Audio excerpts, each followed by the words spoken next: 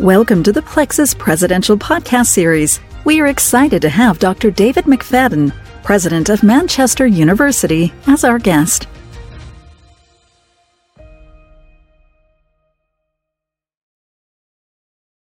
Well, excellent. Well, hey, I'll tell you, I always like to start out with your journey, your path. And, who are the mentors that really helped shape you, on your journey to the presidency at Manchester University? Yeah.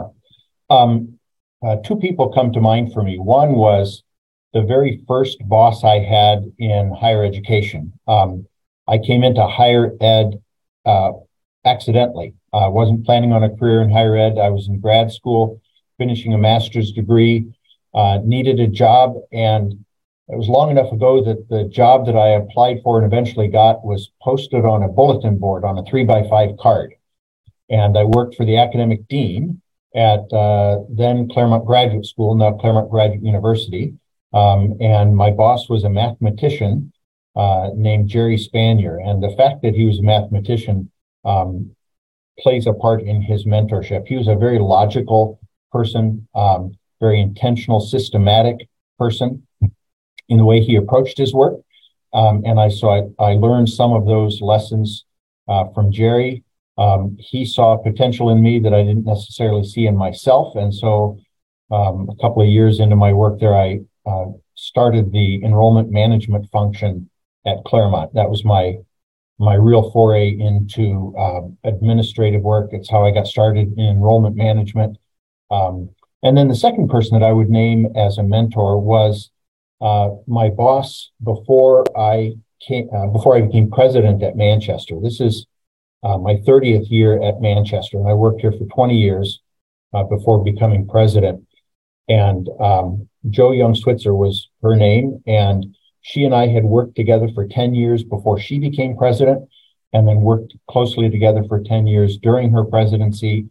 And she was someone whose background was communications, and I learned a lot from her about how to tell a story, how to communicate well, how to listen effectively.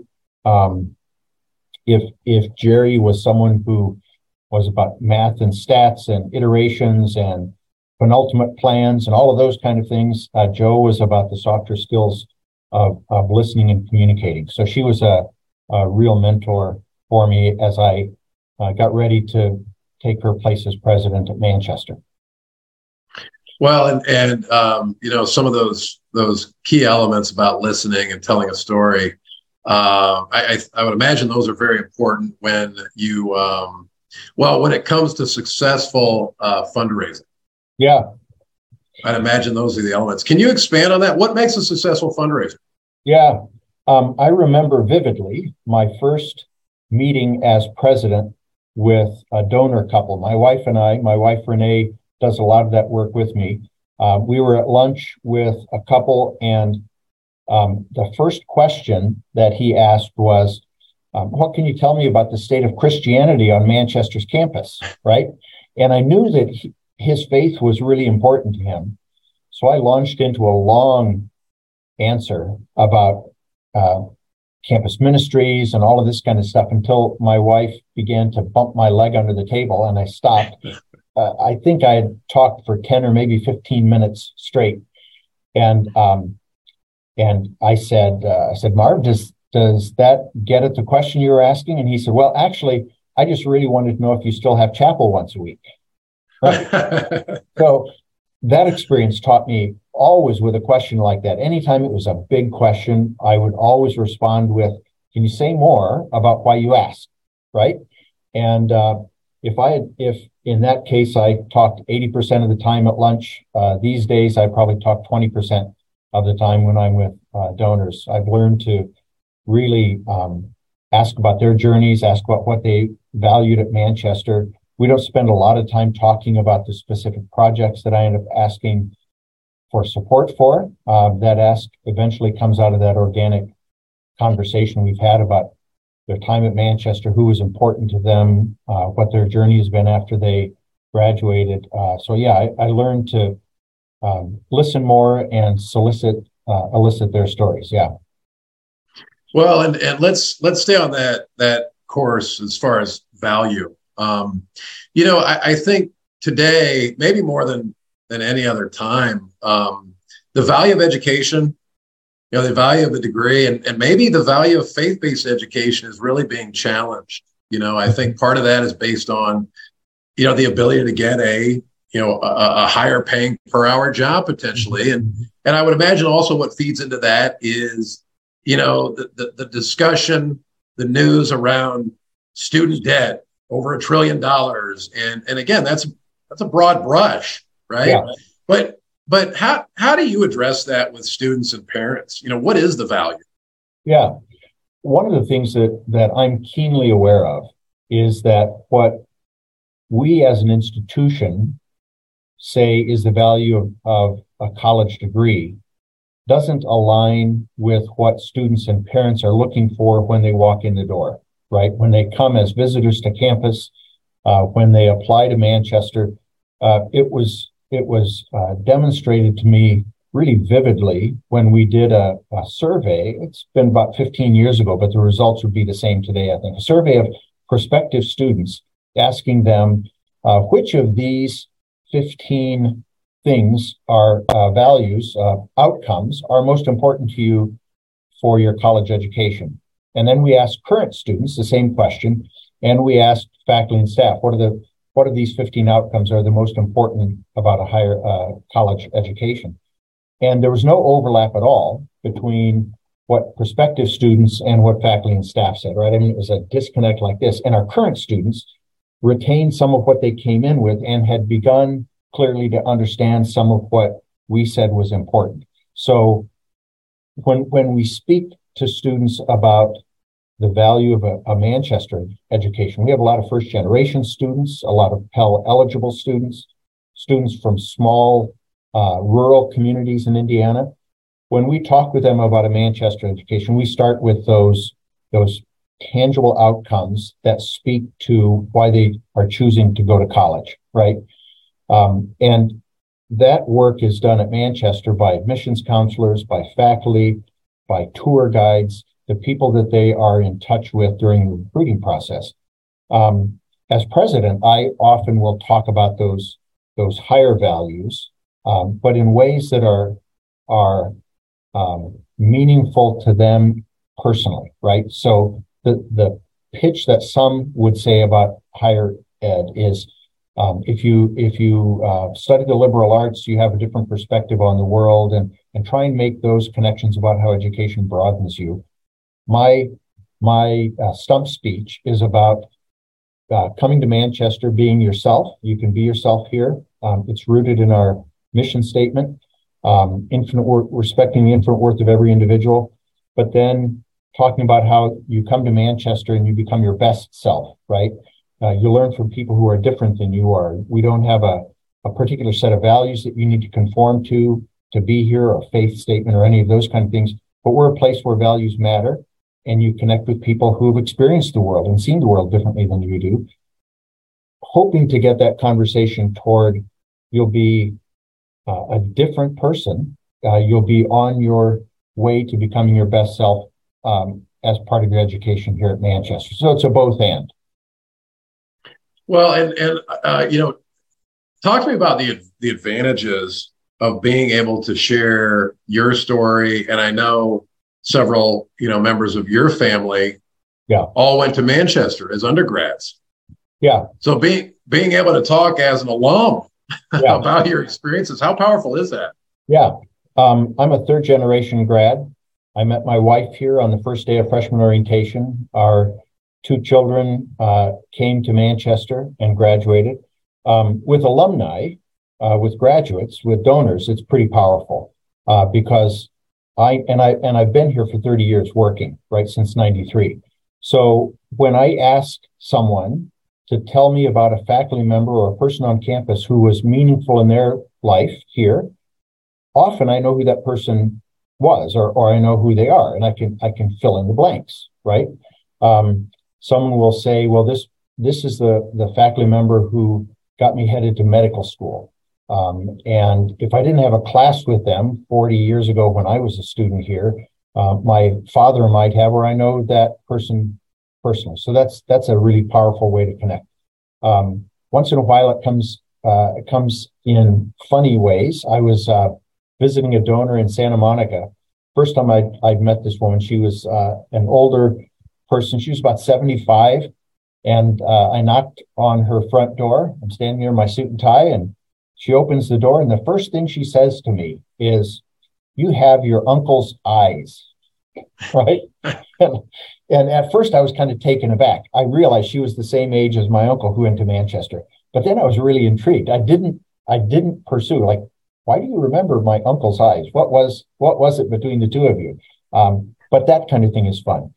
And with students here and parents here, I can testify to the value of a Manchester education, the power of relationships that they'll find here. And I think for some, it gives me more credibility to be able to say, we entrusted our children to Manchester. And it's for parents, it's a good place to send your kids.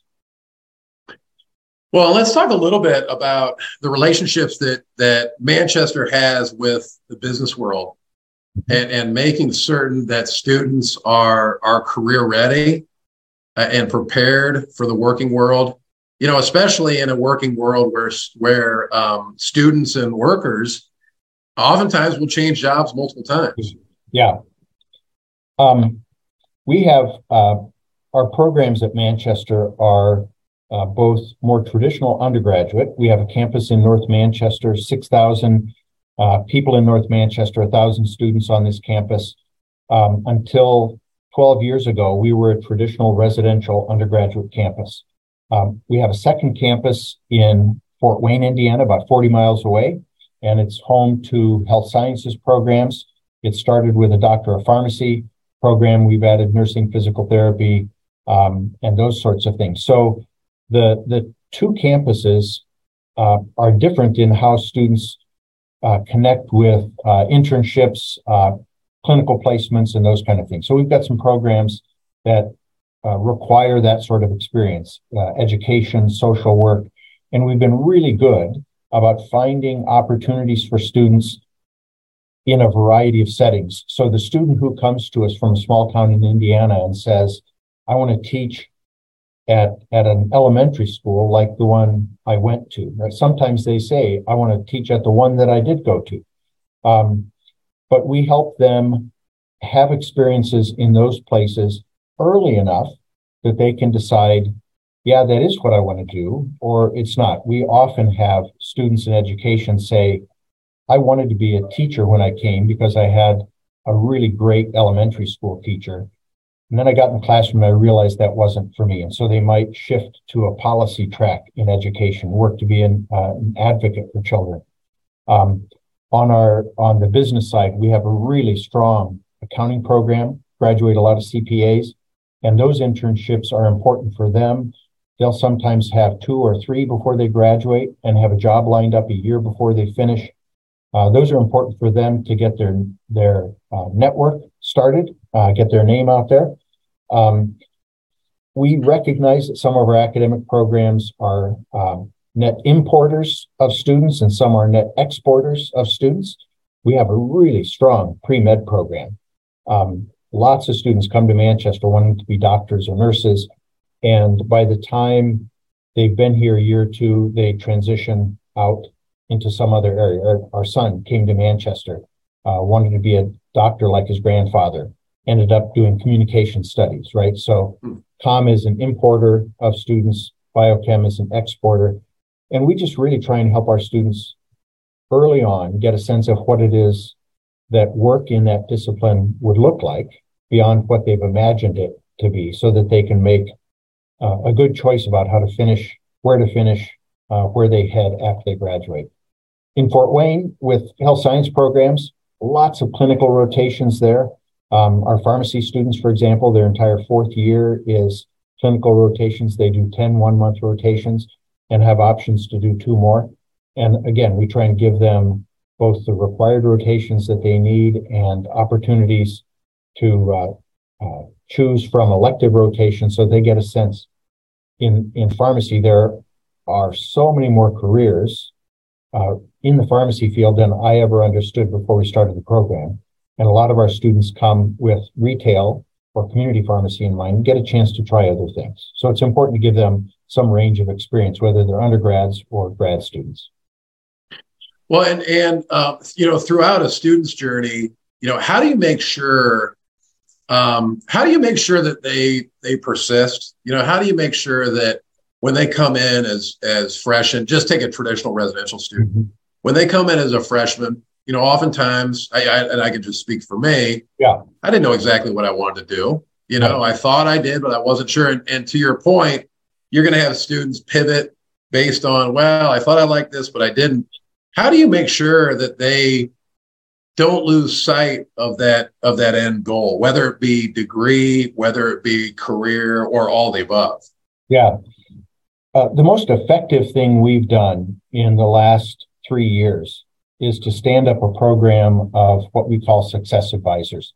It's not new. It's not rocket science, but we've got a dozen or 15 staff at the university who, as part of their job, not the entirety of their job, but part of their job is to connect with students and to be able to check in with them on a regular basis, right? In some cases, that person becomes a confidant. They become the person to whom a student goes if they don't quite know where to get an answer. In other cases, it's just a person that is in touch with students on a regular basis, every month, every 6 weeks. How you doing? Are you ready for registration? Have you filed your FAFSA? To kind of keep them going there. And what we've learned is that our students benefit from, rely on that support in different ways and to different extents. And it has made a significant difference in retention. And it was really important during the pandemic when the kind of informal interactions that we would have in the dining hall or at clubs and organization meetings weren't happening because of the pandemic, where people were pretty isolated. So helping them navigate from start to finish is a primary role of the success advisors. Absolutely. Can you tell me a little bit about the Spartan Family Portal on your website? Yeah. One of the changes that I've seen over the years is a much more significant role for parents. There was a time when I think we would say that we did our best to tell parents to butt out, right? And I think it was a generational thing. I think some of us, I came to Manchester as a student in 1976, right? And the mindset then was, you're going away from home, you're going to be independent, you're going to choose when and where you connect with your family. College was a place to go away and learn who you were. Our students today show up and they've got all kinds of, many of them have all kinds of support systems. Their parents are very interested in what they're doing, what challenges they might be facing. Their parents are asking value questions that the students aren't, and they're making the choice together. Again, not rocket science. So we want to put information up on a family portal that our families as a group can find as they work together to make a decision for their son or daughter to come to Manchester. Absolutely. Yeah. And to your point, I think we've seen that, generally speaking, in talking to administrators and the work we do is, parents, are generally speaking much more involved, especially post-pandemic. Mm-hmm. Yeah. So let me ask a question of you on that score. What have you seen, if anything, changes in what parents are looking for their kids in college coming out of the pandemic? Has there been a shift? Well, I think one of the questions that does come up often is that question around the value. Yeah. The value of education, that is front and center. And we consistently hear that from administrators. And even when we do surveys of students on our platform, which in many instances also those answers are influenced by the parents, because we know the parents are on our platform as well. So, I think the big question that comes up is the value. But then, secondarily, I also think it's what type of support will my son or daughter get when he or she is on campus. Because I think the concern is my goodness, during the pandemic, we were all isolated, to a specific extent. And so I think, parents want to make sure, hey, my son or daughter, I want to make sure that they are in touch with the president, the faculty, other students, and how engaged can they be, and what does that look like? What do clubs look like? What are, participatory events? How often does that happen? Yeah. And so I think, you definitely have your different, students and parents that want different things. Yeah, I do think, obviously you've got your state schools, your flagship schools where you've got 20, 30,000 students. Well, that's a completely different experience than going to Manchester where, students get to know each other. And the president, I don't want to speak for you, but I would imagine you probably have, events where you go to lunch with students and maybe have a barbecue at your house. Yeah. And so I'm seeing, a lot more questions around how do I make sure that my son or daughter is engaged and really has his or her hand held to a certain extent to help them lead them down a certain path. Yeah. So you're describing a transition that we went through. There was a time when in higher ed, we talked about helicopter parents, right? And then they became stealth fighter parents and all of these different kind of things. And again, it was this sense of part of our question was, how do we keep parents from managing their son or daughter's life while they're in college? And then a number of years ago, just before the pandemic, we realized that our charge was really the opposite of that. And that is, how do we provide that cocoon, that's too strong a word, that network of support for students that don't have it, right?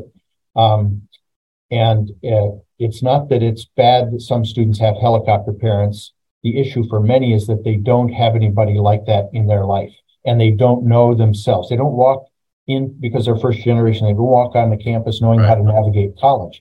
A really good example of that is we just came out of spring break a couple of weeks ago, and we've got about 1,000 students on our North Manchester campus.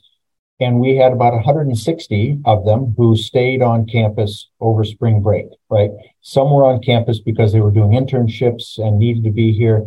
But any number of them stayed on campus because they didn't have a place to go, right? They didn't have a home to go home to. In some cases, their parents have disowned them because of choices that they've made or because of who they are, who they understand themselves to be, if it's around sexual orientation. Sometimes it's even the choice to go to college when parents didn't want them to go. But they need us to be a home for them, a family for them. And I think that's something that's we've seen an increase in need over the last 10 years for sure. Absolutely. So how would you define student success? End of the day, bottom line is, do they get to graduation, right? We are really focused on getting students through from recruiting to graduation. We have a lot of work to do there, but that's the end goal. Another big part of it for us is helping them develop a set of skills that will have them marketable, where they can get first jobs. And to your point, a set of skills that transcend a specific discipline so that they can make a career change. Many of them do within 2 or 3 years of graduating. They're in a different field than they ever imagined themselves to be in. The other thing that we talk about a lot at Manchester is having our students graduate with a set of values that they own that shape how they give back to their communities, how they contribute in the workplace. If you'll indulge the presidential stump speech, what I say to students all the time is, at Manchester, you can be yourself, right? I said that earlier. Our mission statement starts with, we respect the infinite worth of every individual. I say to students, that means you can be yourself at Manchester. And frankly, some of our students come from families or communities where they've not been able to be themselves, right? And then the second part of the mission statement is, we want you to graduate with abilities and convictions, skills you need to have a good career, a good first job.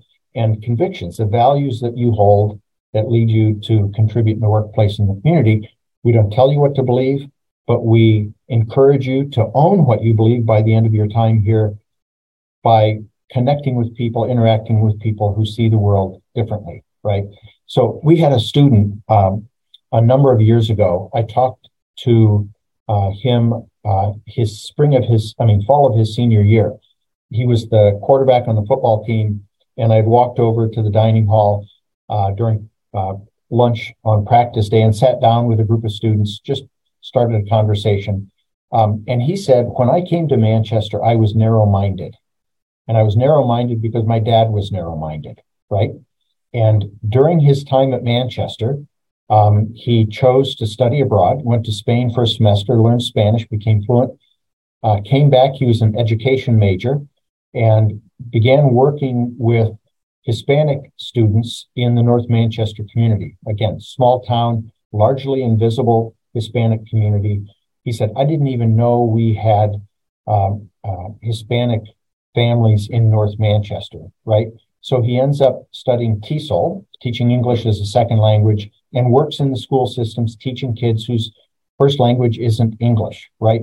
He would not even have known that need exists, that opportunity exists, had he not had the experiences that he had here. Yeah, he's a great teacher, but he also was exposed to the world in a way that led him to choose to give back in a capacity that he's really passionate about. Wow. Yeah. I mean, what a story. I mean, talk about a story for potential donors. That's it right there. Yeah, absolutely. Absolutely. So does the enrollment cliff, has that impacted Manchester at all? Yeah. A different cliff than the one that we've been anticipating in 2025, 2026. We're lucky in Indiana that the number of high school graduates in the state isn't expected to fall off a cliff in 25 or 26. What we've seen, though, from pre-pandemic to post-pandemic is a cliff of college participation rates, right? 5 years ago in Indiana, 65% of high school graduates went to college right out of high school. Last year, it was just a tick over 50%. So from 65 to 50% over a matter of 5 years. Part of that was the number of students who said, I don't want to go to college if it's not the experience I've been looking forward to, right? Our first year in the pandemic, our student athletes competed in front of empty bleachers, right? Our football team had most of its schedule pushed from fall to spring. Our clubs and organizations essentially shut down in-person meetings. So they said, college isn't what I thought it was going to be. I'm not going to go. Or their families needed them at home. They needed to have a second or third income in the family and so forth. So a lot fewer students went to college. The other thing that we saw, that we experienced, was in a couple of those years, a dramatic decline in retention.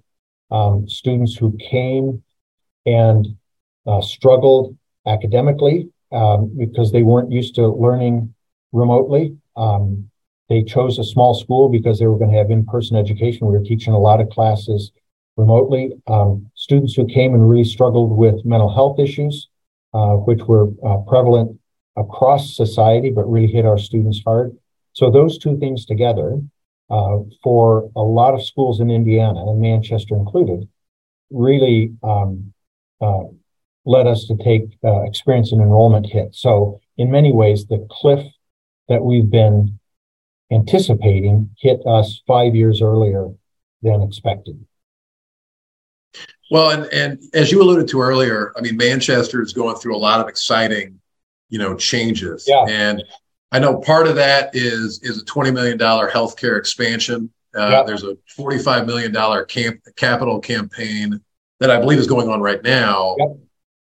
Can you speak to that? Because I think that is, it's nice to see the progress and the growth where a number of other institutions are struggling to get by with what they have.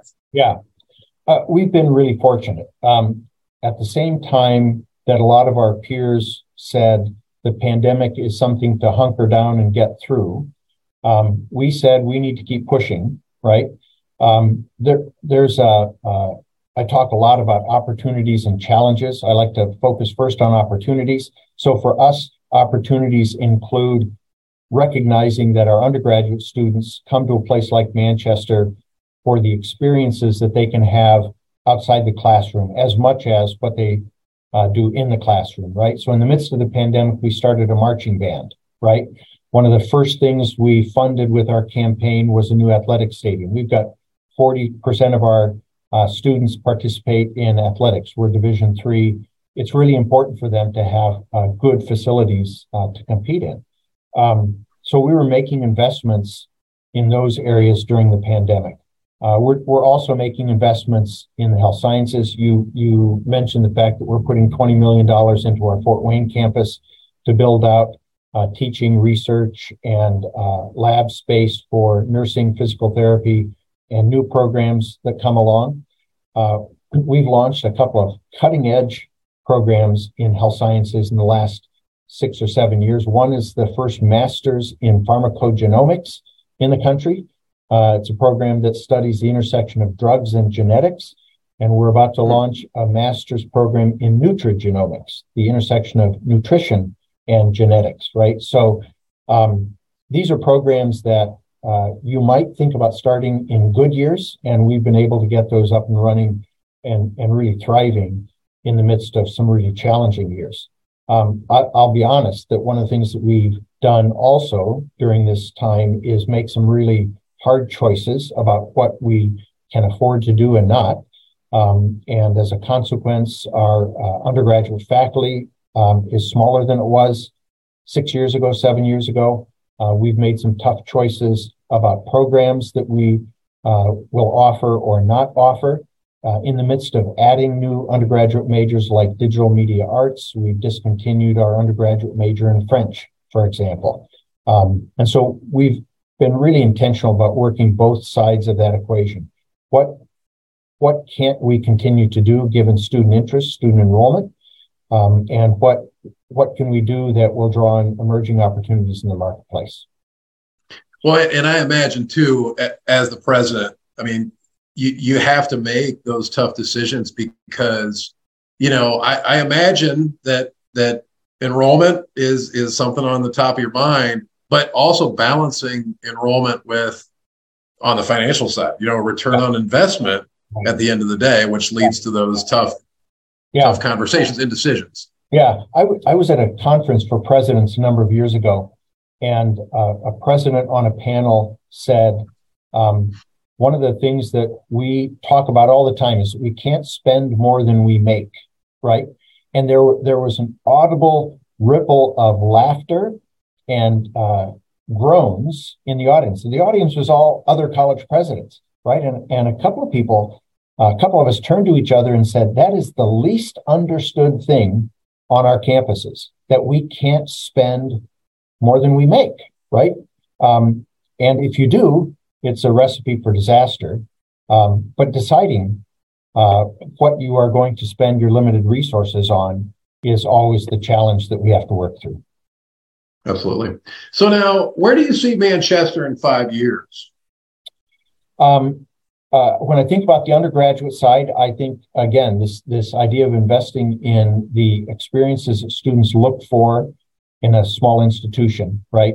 The kind of athletic activities, our student and co-curricular activities that they are looking for. I'll give you a really concrete example. In the last 7 years, our student body has become much more diverse. We were under 10% students of color before the pandemic. Today, we're at about 25%. And so our music program, one of the things we are adding on the music side is a gospel choir, right? Our choral groups are very traditional today, and we know that they don't appeal to all of our students. So we're adding a gospel choir to meet the interests of some of our newer students coming to Manchester. So we'll continue to invest in the kind of programs that students come to a small school to look for. We have in our strategic plan, one of the themes that we're working on is offering a distinctively Manchester education, right? And what that means for us is that what our students experience is infused by Manchester's values, which include things like service, right? It's not unique to Manchester. Lots of schools have service as one of their values, but we want to make sure that it's reflected in the experiences that our students have. And so on the health professions side, we're training good clinicians, people who are going to be competent nurses, physical therapists, pharmacists. But at the end of the day, we want them to say part of my responsibility, part of my work is making the world a better place, making the community that I'm part of a better place, understanding that the clients that I serve are also my neighbors. The patients that I see are people that are part of my community. And so we work really hard to infuse those programs with that spirit so that our students understand when they come to Manchester, this is the kind of experience that I'm going to have that will distinguish a Manchester degree from an experience from something I would get someplace else. Absolutely. Yeah. And you took the words right out of my mouth as far as, just that distinctive institution and what you offer and how it really separates from others. Because, I think that's a question that I think a lot of institutions grapple with, and you'd know better than I would. But, why us, and put in why ABC University? How do we make ourselves different, especially in a very, many would consider a saturated market? Yeah. So I think some schools, it's easy for us to compare ourselves to a Purdue or IU and say we're different by virtue of scale, right? But we can also say we're different by virtue of experience and interaction with people.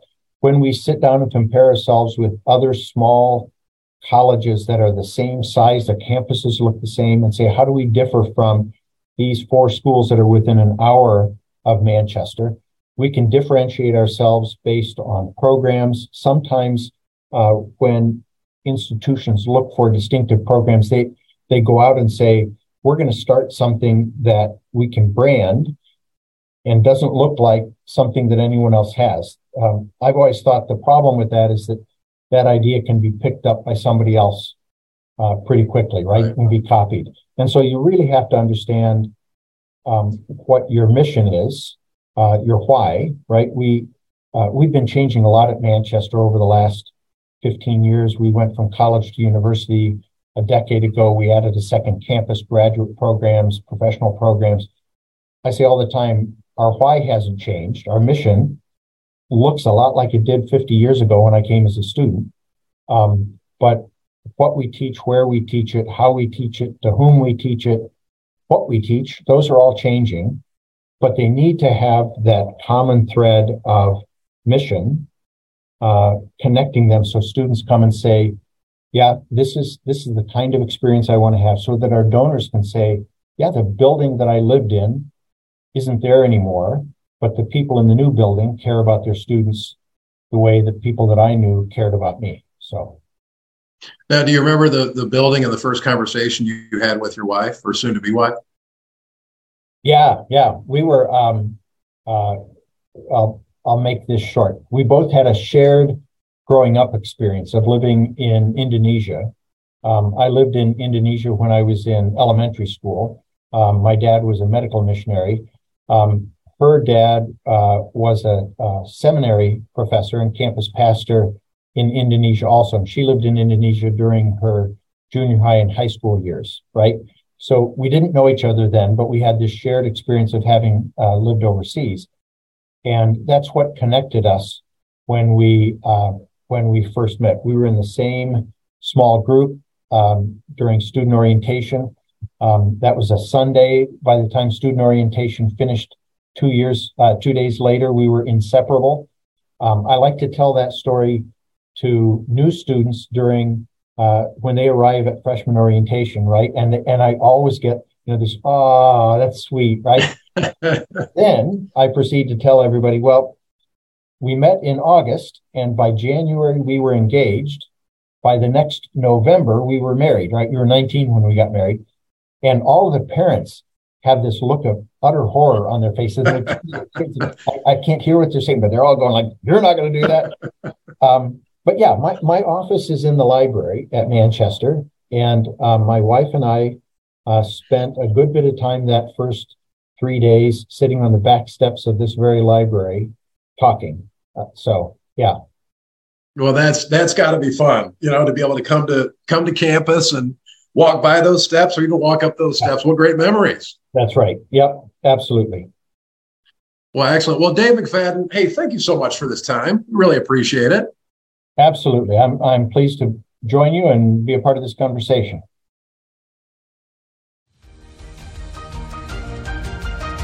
Thank you for joining the Plexus Presidential Podcast Series. For more information on the series, please visit us at plexus.com/solutions. Thank you.